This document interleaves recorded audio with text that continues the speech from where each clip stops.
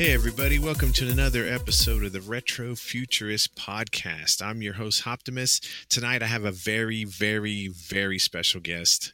He is a legend, and he's amazing, and he's a great friend. We have the awesome, amazing host of Ruminations Radio Network, Ruminations from the Red Rooms, himself, Mitch Proctor. Dude, hi, thanks. Sometimes he goes by Cyber Mitch. Cyber Mitch tonight. Yes.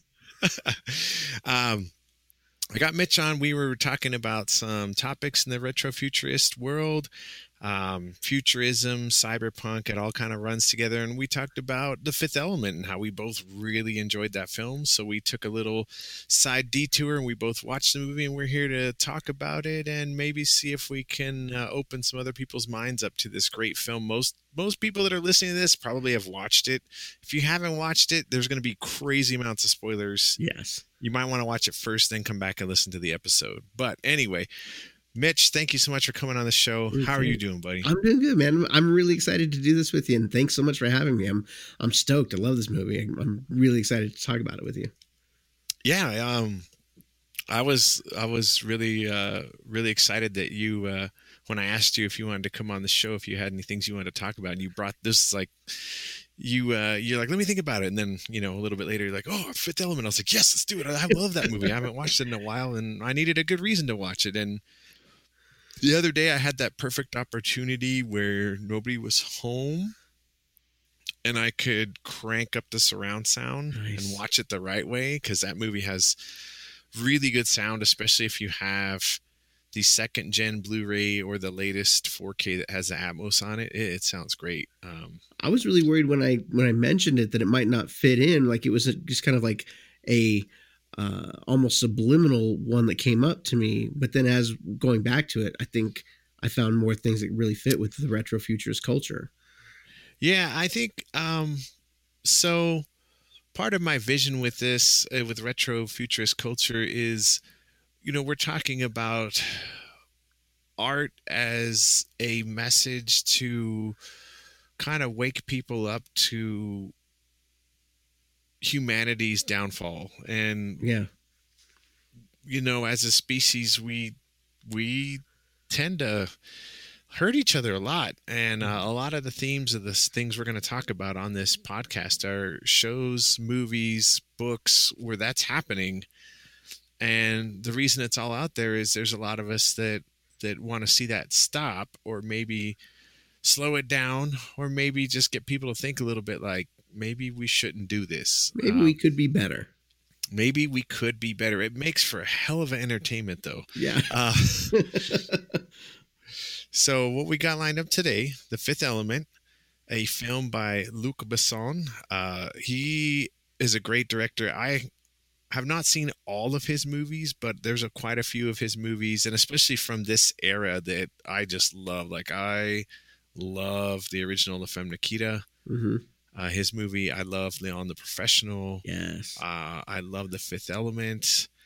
There was another one from that era that I really loved too. So many. I mean, his early career was just amazing, and I'm not saying he's not still killing it out there, but as you age, your style changes, and as we age, our appreciation for things is different, right? Sure. So Nikita, Leon, Fifth Element was great. He did The Messenger Story of Joan Arc. Yeah, I didn't love it. I didn't hate it. Oh, I loved it. I thought it was fantastic. That was just right after this, though, wasn't it? Right after. Yeah. Had he and Mila were already together at that point? Yeah, but they weren't together very long. Huh. But yeah, I really enjoyed it. I thought it was great. And I have not seen Lucy yet. You gotta I need to see that one. Yeah. I did see Valerian and A City of a Thousand Planets, and I liked it, but I had some issues with that I'm not going to talk about here. Sure. Saw it, and I'm with you. But mostly because I want to talk about how much I love The Fifth Element. Yes. So, Fifth Element What was your first? I mean, it was 1997. This was right before Matrix, right before Star Wars comes back. I would say this is like probably the first really big sci-fi movie in a while, maybe since Independence Day, um, What was Independence Day? 96? something like It that. kind of started to bring 95, sight. Yeah, 95, 94, 95. I just mean like I just remember going like, "Whoa, cool! Like something big." Maybe Alien Yeah. 4 was right before Fifth Element, but I didn't really like that one either.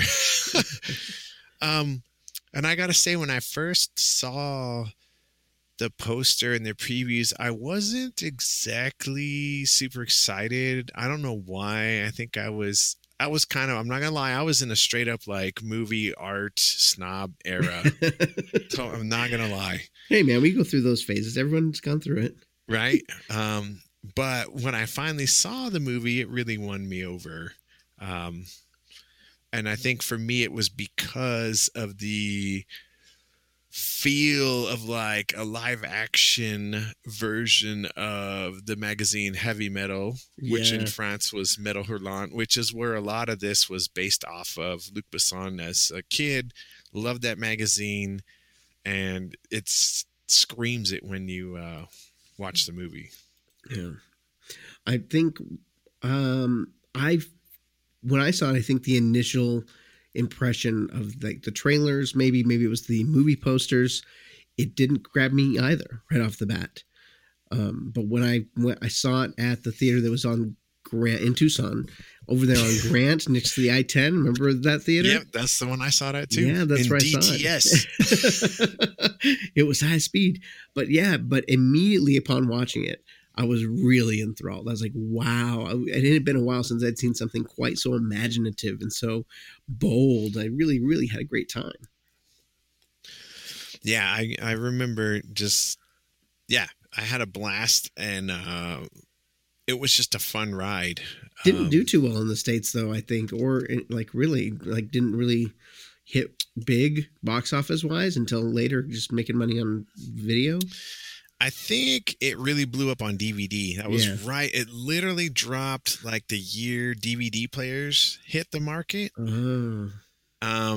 And the DVD player, I got my first DVD player in 98. Fifth Element came out in 97. I got my first DVD player in 98. And I want to say Fifth Element was probably one of the first 10 discs I got. And the Nice. first DVD release of it wasn't that great.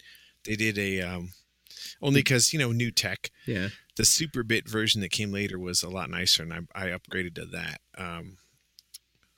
But yeah, it's funny how when you get a new video format, sometimes, at least at that time, and the same thing happened with Blu-ray. It's funny, Blu-ray first came out. Fifth Element was one of the first Blu-rays, but it also suffered from being one of the first Blu-rays on release. And the very first version of the Blu-ray was so bad that Sony was replacing them for free with a better version. Oh, wow. I have the second version of the Blu-ray that has the Dolby True HD sound, and then there was a third version, which is the 4K UHD and Blu-ray that has Atmos on it. That's what I just got. Yeah, that one's really good too. I went and got the True HD one when I upgraded to Blu-ray, because I remember reading when the Blu-ray first came out that the image was really, like, it didn't look much better than the Super Bit. I saw screenshots of the Super Bit DVD versus the first version of the Blu-ray, and it was hard to tell the difference. Yeah. And that's because when Blu-ray first came out, there was a lot of learning how to encode that video format correctly, because it was a different animal compared to DVD. But a lot of the studios were trying to treat it like DVD, and it didn't work the same way. The sci-fi always seems to lead the way when it comes to new formats. It's like a great place to kind of showcase. There's another video that kind of leads formats, but we'll just leave that out of this for now. But back to the film. No, yeah, I would agree with that. I think you're right. I mean, if you look at like VHS really took off when like Terminator 1 or something hit VHS, and that's when the sales of VHS shot up like crazy. So when you release a good movie that people like to watch again in the highest quality they can get at the time, you see it you see it push the market. Speaking of which, we're definitely going to have a Terminator episode. It's going to be the Optimus version of the Terminator timeline, though, which is very, very truncated. It's really only 2 movies. Okay. Anyway, so back to Fifth Element. So yeah, when I first saw it, it was like, wow, that was nuts. And I think I went and saw it again like a week later. Nice. At the theater, and I think I took my mom to check it out, and it's funny because she was like, I don't really like Bruce Willis, but she really liked the movie. Huh. And yeah, McClane, huh? Because he was like McClane in space in this. Kind of. I mean, yeah, I had forgotten that there's that little. There's so many. It's the movie's just layered with so much stuff, and it moves kind of fast in the beginning that it's almost like Ferris Bueller. If you blink, you're gonna miss it. Uh-huh. The movie starts, and it's well, the opening scene, right? We're in 1917 in Egypt. Mm-hmm. Right, and this guy's trying to transcribe some runes and some pyramid-looking structure. And it's about a warrior that will save the world against darkness. And he's transcribing this, and all of a sudden we have a giant spaceship show up. I think that like right off the bat, that like is built in retro future. When you have a sci-fi movie that starts in 1914, 1917, like, dude, 100% agreed. Built in. Yeah, no, there's at this point we've already crossed 2 timelines. Yeah. We're in. And it just gets better from there. The best part is we have Jason Priestley. Luke Perry. I got confused with the actors from that show. You can say it. 90210. 90210. I couldn't remember what it was called. Yeah, we got Luke Perry in there, and we've got the guy that plays Ian Holmes, who plays frickin' Bilbo Baggins. Yeah, rest in peace. Yeah, he's great in this movie too. Yeah, and they're transcribing these runes. Giant spaceship shows up. These aliens come, and he's trying to read this puzzle, and they come, and the aliens, he is supposed to help safeguard the Earth and teach this ritual to his apprentice about how to prepare Earth for the warrior when they need it. And the aliens say, we don't have time. We have to get the stones. And they come and open the door, and they get the stones out, but they leave him the key. We'll be back later. We'll be back. Right. And that's where the movie kicks off. And then we fast forward 300 something years. Can I ask you a real quick question about that though? Before they say war is coming. Now, is that when they're in the when they open up the door and they say, we got to get the stones, we're rolling. Was that in reference to war on Earth and the stones weren't safe there because World War I was on its way? World War II? Dude, that is a good question. I didn't even think of that. When they said war is coming, I thought they meant like for them. War with another alien species with the those almost toad-faced looking guys, the Melkellians? What are they called? Oh, I don't know what those guys are called. The Mondoshaans are the good guys that look like they're from BioShock or something. Yeah.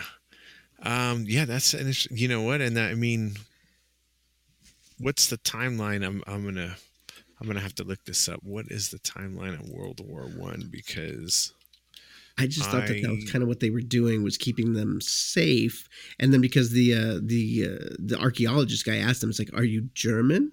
And like, yeah, that's true, because of the Nazis. They're the Germans. They weren't the Nazis yet. They were just the Germans.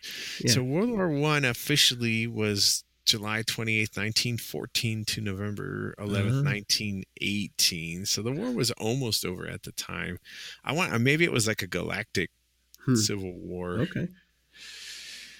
Either way, we fast forward, we go 300 years, and you know what? It says in 1914, maybe you're right. The Mondoshaans meet their human contact, the only weapon capable of defeating a great evil which appears every 5,000 years. They promise to return their weapon before the evil's great emergence. And then in 2263, the great evil appears, which is only about 250 years later, 350 years later. And that's where our movie starts, and we see this giant sphere. It's like it's a great way to depict, I felt, like evil in a form that you can't, it's not tangible. Sure. Right? That's like the ultimate cosmic evil. Yeah, there's no reasoning with this thing. Yeah. It's just like a force. And the world united, government tries to fire weapons at it. That doesn't work. That just makes it angry. And then I'm going to say their names wrong again. The Mondoshawan are coming to Earth with the stones. They know that the evil's there. They're coming to help us, and they get attacked by the frog face aliens. Yeah. And they're working for Jean Emmanuel Zorg, who's working for the great evil. And that's Gary Oldman's character, right? And he plays the perfect, like, evil corporate scumbag. With a Texan accent, surprisingly, like a strange Texan accent. Yeah, it's a weird Southern, like big wig corporate magnate drawl. Yeah, and it was interesting because the last movie I had actually seen him in was Leon the Professional. So I think there was that was the last one I had seen him in. I know he's done movies between, but for me it was like I went from seeing him in Leon the Professional, where he's the corrupt cop that's doing all the coke, to now the corrupt corporate scumbag. Dude, I can never get enough of Oldman. I mean, he's one of my favorite actors. I just love watching him. I'm just throwing this out there. Earlier, I was talking to you about my love for Black Ops, Call of Duty Black Ops. He is one of the major characters. Like Gary Oldman himself voiced Reznov in both World at War and Black Ops 1. All right. Okay. I'm getting more sold. Yeah. So anyway, so we got Gary Oldman in there, and then we meet our hero. Up, right? They blow up. That ship. The humans, we salvage it, and we find a case with a glove and part of a bone. And we have this awesome future tech machine that molecularly reassembles this being. And this being is the most perfect being that has ever been made. And that is our heroine, played by Milla Jovovich. Do you think that she's supposed to be divine when they talk about the perfect being? Is there just like the slight bit of like a god? Yeah, I mean, maybe not quite, but kind of. I mean, the perfect being, and like she can stop giant evils. I mean, she's not just a standard person. I don't know if they were tapping into something that was supposed to be more like of reference to like the angels. Okay, sure. She doesn't seem, I don't see her as like a god. Maybe something more like Thor. Maybe a demigod, like a god that could die, but not a true god that's like theologically bigger than anything like the evil is. Because those themes are real big in this movie. The Oldman, representing all the corporate greed, and so much so that he's willing to sacrifice. Does he not recognize his entire race? Yeah, everything, everything. Like, dude, you can't spend money on an Earth that's gone. I don't know what your plan is, but oof. Yeah, so they reassemble Mila Jovovich's character, who's Lilu, and she speaks a language which is a made-up language. It's loosely based on Latin, but it's actually something that Jean-Luc Besson actually created for the movie. He wanted it to be totally different, and he worked with Mila Jovovich to make it seamless, and that's probably how they ended up, falling in love for a bit. And they were together for a couple years during and after this. Anyway, she escapes the bio lab after she has a freak out, and she comes crashing into the flying taxi cab of one Corbin Dallas, who's played by Bruce Willis. And the reluctant hero. He's our reluctant hero. He was a major in some sort of special forces for the United Federal Territories, some kind of a badass, and he's retired as a taxi driver in a crappy apartment. And there's some great comedy bits where, and this is a reoccurring gag in the movie, where his mom calls and she's like a real what would you call a real doting kind of mom that calls and harasses him on the phone? Yeah, all about the guilt trip. Yeah, super guilt trippy. And one of the things, and at the time when this movie came out, this made me laugh hard. At the time, I was a smoker, but the whole 4 cigarettes a day, you're on your way to quit gag, and the cigarettes at the time in the movie, they're a standard length cigarette, but 3/4 of it is a filter. There's only like a quarter of it actually has tobacco, which is the opposite of cigarettes at the time in 1997. I don't know what they are now. I quit over 10 years ago. I took a note on that too. I thought that cigarette machine was another little retro future thing, like looking at that little dispenser was very retro-y future. Yeah, it is. There's a lot of analog tech. And I mean, to be fair, are we ever going to be able to predict future tech in a way that the future actually evolves? Maybe, I don't know, but there's definitely a lot of movies where we were setting it way in a future where we were still using a lot of really old analog tech, and so the tech itself fits with our theme 100%. I mean, there's a scene later on where the scene where they're trying to fire missiles at the evil entity before they give up, and it's all CRT screens and like old Amiga 128 computer graphics, it's some old school. The movie itself is mostly practical effects. They don't use a lot of CG. Hadn't quite blown up at the time, even though Jurassic Park had already been out, but I think it was still very expensive. I think the first movie that got mainstream CG popular was probably a tie between Matrix and the original Episode 1 Phantom Menace. Yeah. Right, that's when CG really started to hit movies, and that wouldn't happen for another 2 years. I would guess that a lot of the ships in the film were still models.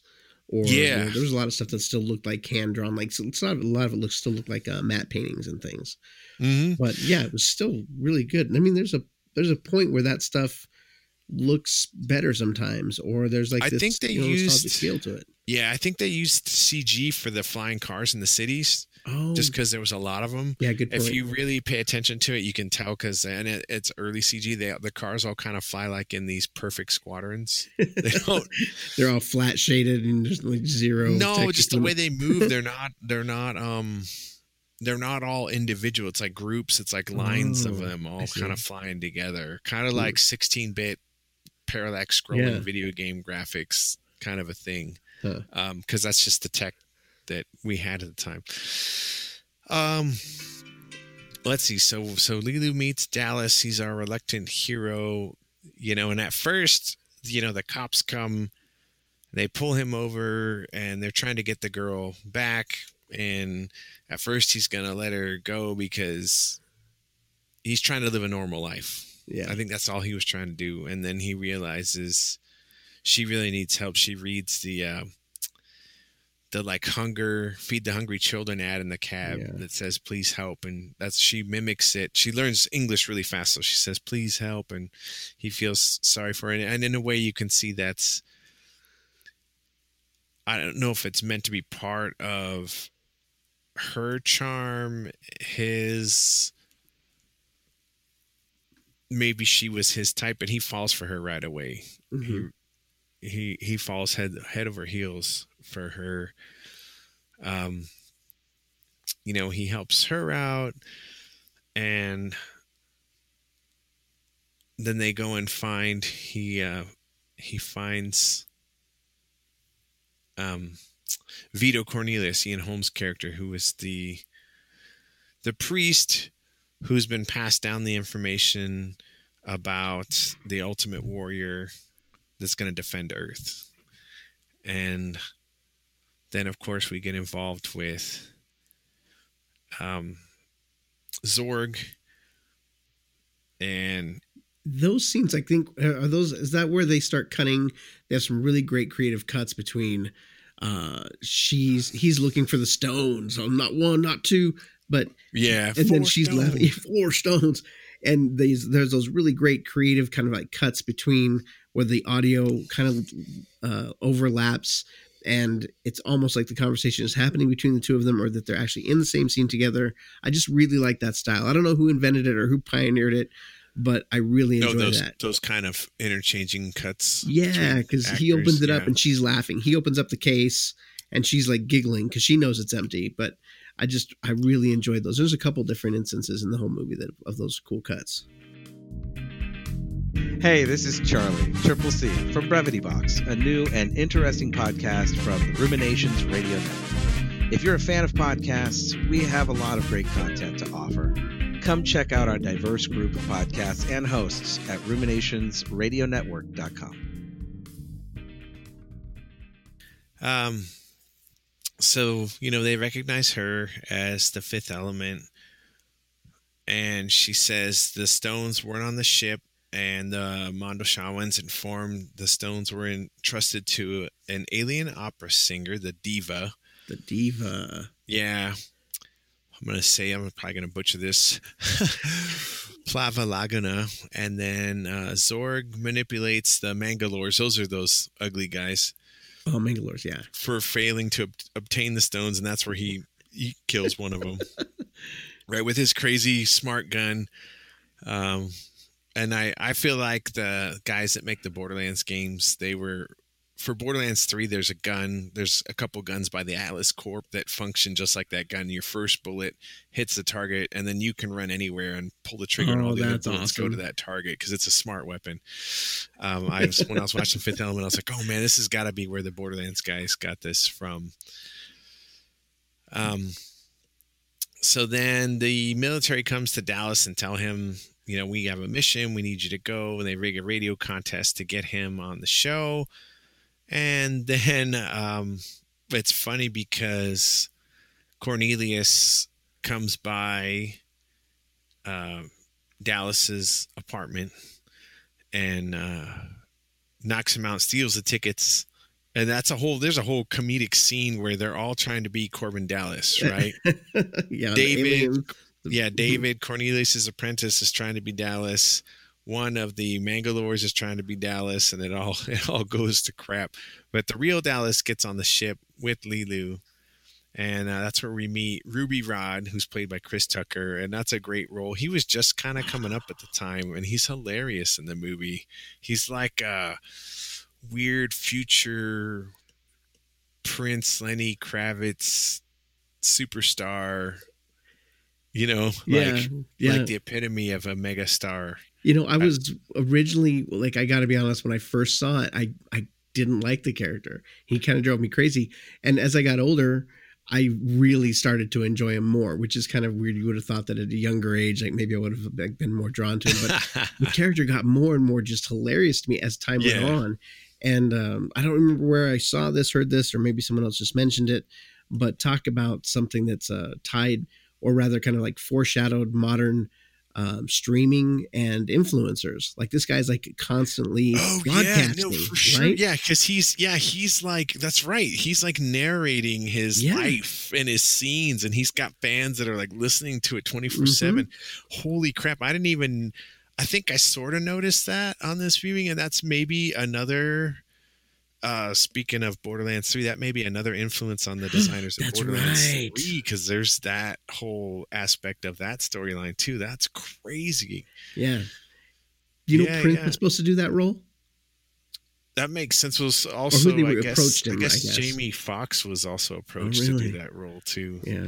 I mean, I think either of those guys would have been good, but man, Chris Tucker really nails that, dude. He does when he's like that. Oh, dude. I think from the beginning, I was like, this character's hilarious. I mean, he's annoying, but he's hilarious. Yeah, so you're more in touch then with the comedy, because at first he was just annoying to me and he became hilarious to me. Yeah. Freaking brilliant. What a performance. Yep. So let's see.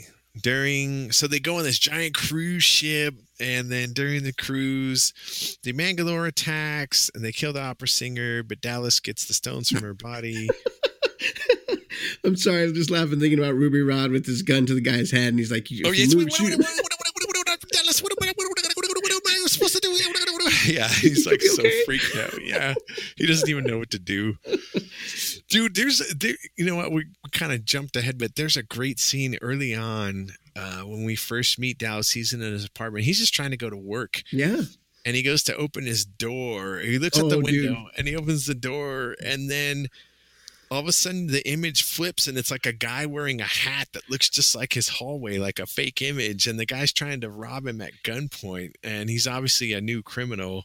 And Corbin Dallas isn't even worried about it. He's telling the guy, he's like, yeah, you gotta let go of the safety, buddy. You gotta push this button. And the guy's like in the cold sweat. He's like, no, give me your money. Give me your money. And then he pulls the gun away from the guy. And this little bin drops down in his apartment, and he's got piles and piles of firearms. It's absurd. And he just throws a pile in there and sends the kid on his way. But there's a lot of throwaway gags like that in the movie. And I think a lot of that comes from the heavy metal or Metal Hurlant comic influence. But so there's a scene, I was just saying that because it's later on, obviously Corbin Dallas he's not scared of anything or those guys at all. No. But Leeloo gets wounded during that whole escapade, and Dallas has to go look for her. When he finds her, she's wounded, and meanwhile they're trying to get to Earth because now the imminent evil is coming to Earth, and we have limited time to stop it. And we get the stones to the temple that's in a pyramid on Earth, the same one that we saw in the beginning of the movie that was in 1914. And first they have to figure out the puzzle of the stones. They figure that out. They have to make wind for the wind stone, fire for the fire stone, water for the water stone, and dirt for the earth stone. And then our final element, the fifth element, is Leeloo herself, but she's like in shock. She's like in a PTSD sort of state. And the line that she says this is like the big theme of the movie. And this is to me why this movie is retro future. And she talks about, why should I save you when you are always killing each other? When basically I'm trying to find the exact, I thought I had it in my notes, her exact quotes.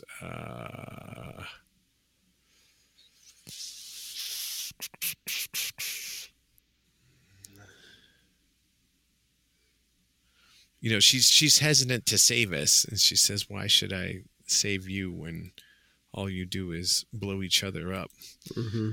When she's learning English, there's that scene where she's going through the alphabet and she hits W and she hits the word war, and boom, you just see pictures of World War I, World War II, Korean War, Vietnam, and then they added in some other Cold War era pictures and just tons of pictures of war. And then she sees that mushroom cloud, I think is like the right. Yeah, really seals the deal. Yeah. That really freaks her out. So a lot of those retrofuturist messages are scattered throughout, like even in the spaceport, there, it looks like there's like just garbage everywhere, like, but it's like kind of sort of contained. The city where Corbin lives is like A huge, huge and sprawling. metropolis that's like New York on steroids. It's very much like Los Angeles and Blade Runner. It's a Yeah. huge sprawling city with tons of flying cars, or The further, Coruscant from yes, Star Wars yes. Episode 2.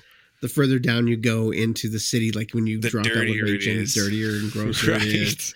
Yeah, all that stuff is just really like right on Front Street. And one of the things I noticed, and this might be just my like projecting a little bit, is which is kind of retroing, which is now, especially in light of like our more progressive minds now, but all of the service women look kind of like anyone who's like in like that position.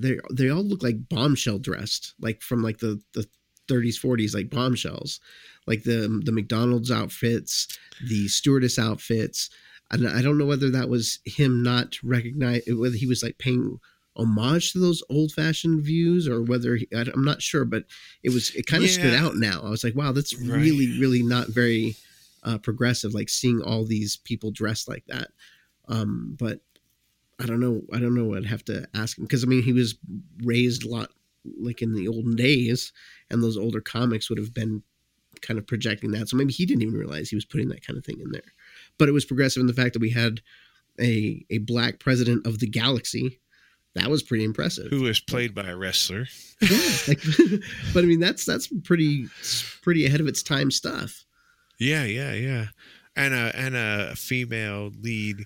Yeah, I mean, we had Bruce That is saving the Willis world. as the lead, but Mila Jovovich was really the lead hero character of the film. She really steals the spotlight. I think had not Bruce Willis been in the movie, it may not have been viewed by as many people in the United States. Yeah. I know there were a few other people that were in that were supposed to be Corbin Dallas. I mean, Bruce Willis was one of the first ones, and he passed on it initially, Ooh. and then they were going to get some other people, and then later on, I think Mad Max was on the table. yeah, Mel Gibson, and that would have been. I don't know if that would have worked. There's a I don't think he could deliver the comedy the same way. there's right. I was gonna say there's a charm, and there's a almost like holistic charm to Bruce Willis that you can believe that from him, like that he just comes across as like a really like all-American kind of guy. Blue collar dude. Yeah, he just You really know. has that working for him in a way that I don't know if I would have bought with Mel Gibson as much. It may be colored from Mad Max, Lethal Weapon. You know, at the time, Bruce Willis had just transitioned into film from doing TV series, so he was not as colored by that kind of stuff. Yeah. And I mean, you had Die Hard. He was, I mean, Still riding high off the Die Hard dollars. yeah, Yeah. that was the all-American. You know, Jack. Anybody could be John McClane, really. They were a well-trained cop that cared for their family. I think that worked to his advantage for that character that we can all sort of relate. And you know, he didn't come off as super macho or machismo or like even like a super tough action hero of the time, like Stallone. Yeah. Or any of Arnold's characters from that time period. Like it was a very European style hero. Mm-hmm. And I think it worked in a way that I don't know if any other actor, other than maybe an unknown or,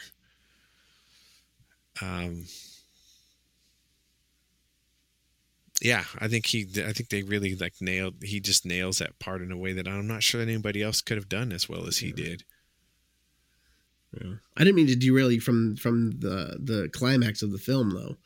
Because right. Yeah, you So- get all those elements together and then So we get the elements. perfect. We've got Dallas, we've got Lilu, she's wounded, and she gives us, what's the use of saving life when you see what you do with it line. Yes. And, he says, but I need you. I love you. And he kisses her. And all of a sudden, the fifth element really for all means and purpose is love. That's what the fifth element is. And it's an undying kind of love. It's the kind of love that mothers have for their children, that that we should all have for taking care of each other. And that's what stops this evil thing. And then there's a great comedy segue later where the president wants to thank them, and they're in they're back in that medical facility where Lily was first rebuilt, and the doctor's like, well, let me see. And he opens it up and they're making love in there. He's like, oh, they need about 5 minutes. And then again, Corbin Dallas's mom calls and talks, and the president wants to talk to her, and she's like, you don't sound anything like him. You're too, now he's an idiot, blah, blah, blah. And she's like going off, and he just hands the phone to somebody else, and they hand the phone to somebody else, and they hand the phone to somebody else. One of the other cool things that I forgot is the actor that played Leon from Blade Runner is one of the military majors in Fifth Element. He's like the NCO that comes for Dallas. Yeah. It was just put in the fridge. Yeah. That whole gag was great. Oh. At first, it was multiple viewings where I forgot, because at first I was like, "Oh, he's dead." He just froze this little group that came to pick him up. But then you see them later in the film, like, "Oh, okay, they're okay. They're all right." Yeah. So yeah, I mean, so that's our story of the movie, and then, I guess, getting into Luc Besson's ideas and inspirations, I guess he was 16 when he wrote the original story, which is quite different. He was 38 when the film opened. I think when he was 35 is when they started working on it. But he got some of the guys that worked on the Metal Hurlant heavy metal magazine in France to do the art. One of them is one of my favorite artists, Jean Mobius Giraud, and then Jean-Claude. I'm going to mess this up. I can't even say this. I'm going to say it, but I know it's not right. Okay. Mézières, not sure. And then the costume designs were another. This was almost an entire French production. The cinematographer was French. Luc Besson was French. It was the biggest European movie for like 20 years. Some action comedy dethroned it a few years back, but yeah. And like we talked about earlier, it's just a really fun movie. Yeah. It's like that spoonful of sugar that helps the medicine go down. Like if you want to just enjoy it on the surface of just being a sci-fi explosive, flick and a fun romp, it is. But there are some really strong messages in there. I don't think he's delivering them heavy-handedly or in any way that's like kind of like preachy. But there's some message there. Yeah, it was definitely at the time noted for exploring the themes of political corruption. By a few filmmakers, and the story of just, love conquers all. It reminded me of one of my favorite quotes from Jimi Hendrix. He says, "When the power of love is greater than the love of power." Yes, it's a great quote. I think about that quote all the time. And you and I we've got some notes from our Discord discussion. The flying cars were very retro style. And I think some of that, coming back to your discussion about the female outfits, I think that was maybe almost intentionally a very 40s and 50s style thing. Because even the cars, the cop cars, and even his taxi, they were like very 40s, late 40s, early 50s style cars, but they were flying cars, right? Yeah. And the ship they fly into space was a very like 40s, almost like the style that George Lucas used for the prequel movies for the planes and stuff, that 40s, like silver tone, you know, because that's the tech we had at the time. But it makes for a lot of fun, and that's why I feel like The Fifth Element is a retrofuturist movie. It is definitely inspired in retrofuturist ways, and this story about that we should love each other and not blow each other to kingdom come is the main theme of the movie. I mean, and that Bruce Willis is an incredible kisser. I've never kissed him personally, Mitch. I'm gonna take your word for that. Well, I'm just saying, like, you know, that's with Lilu in the middle. That kiss at the end's it's pretty good. And that's very that's funny you said. That's a very like almost like Casablanca kind of ending that they pull there. Even with the freeze frame, kind of. It does have like a I didn't even think of that until you brought that up. Yeah, but yeah, and then you know we've got. You know, Gary Oldman's Zorg, he's the corporate bastard that he has all the money, but he needs more. So he's going to screw over everybody to get more money for what? Like, and I mean, honestly, sometimes when I look at the news, that's what runs through my head. Why? Why the fuck? Why? What do you need all this money for? I think one of the greatest messages there too is when he chokes on the cherry. It's like you've got all the power, you've got all this money, but just this little thing, and you can die. You aren't more powerful than death. This little thing could bring an end to you. A cherry. Life is precious, and the littlest thing can take you out in a minute. And so I feel like it's better to live a life where you respect people, you're kind to people. Yeah. You know, share your passions with people. You're not tearing down people, and build, don't destroy. Build people up. Yeah. And that's one of the things I like of this movie. It's a fun movie to watch. It's just a great romp. And if you've listened this far and you haven't seen the movie, I'm sorry, we've just spoiled everything, but you should go watch the movie anyway, because it's a hell of a good time. So quotable. I just looked it up. It's streaming on Hulu right now. So if you have Hulu, it's on there. If you don't have Hulu, I recommend picking up the newer 4K disc with the Atmos soundtrack. And if you can't find that, the second version Blu-ray that has the Dolby True HD has just as good of a soundtrack. It's just not an Atmos. Yeah, man. You got anything else you wanted to throw out about The Fifth Element? I just wanted to ask you real quick, because it's one of those revelations that it came to later, kind of like the Indiana Jones revelation in Raiders. Like, oh, Indy doesn't really impact the outcome of the story. And I'm like, whoa, that's pretty heavy. But in this one, I didn't realize until later that the heroes don't, or I guess Mila does, but Bruce Willis never crosses paths with Zorg. They never meet. Yeah, and exactly. It's hilarious. Zorg, I forgot all about that, because they're trying to get out of the cruise ship. Zorg he had planted his bomb earlier. He goes and disarms it. He's trying to find the stones because he thought he had the stones in the case, but he didn't, and he's all pissed off. And the cruise liner is going to blow up, and Dallas and Lilu, they're escaping with the priest, and they find a ship in the hangar, and it's Zorg's ship. They steal his ship, and Dallas, being ex-special forces, of course he can fly it, knows how to fly it, and they fly away, and all of a sudden Zorg, he screwed over the evil aliens so much that they pulled a bomb and blew up the whole thing and killed Zorg with them. Yeah. Good. So his own greed killed him. Yeah. In the end. Yeah. Yeah, I forgot that. Yeah, they don't actually ever cross paths in the movie.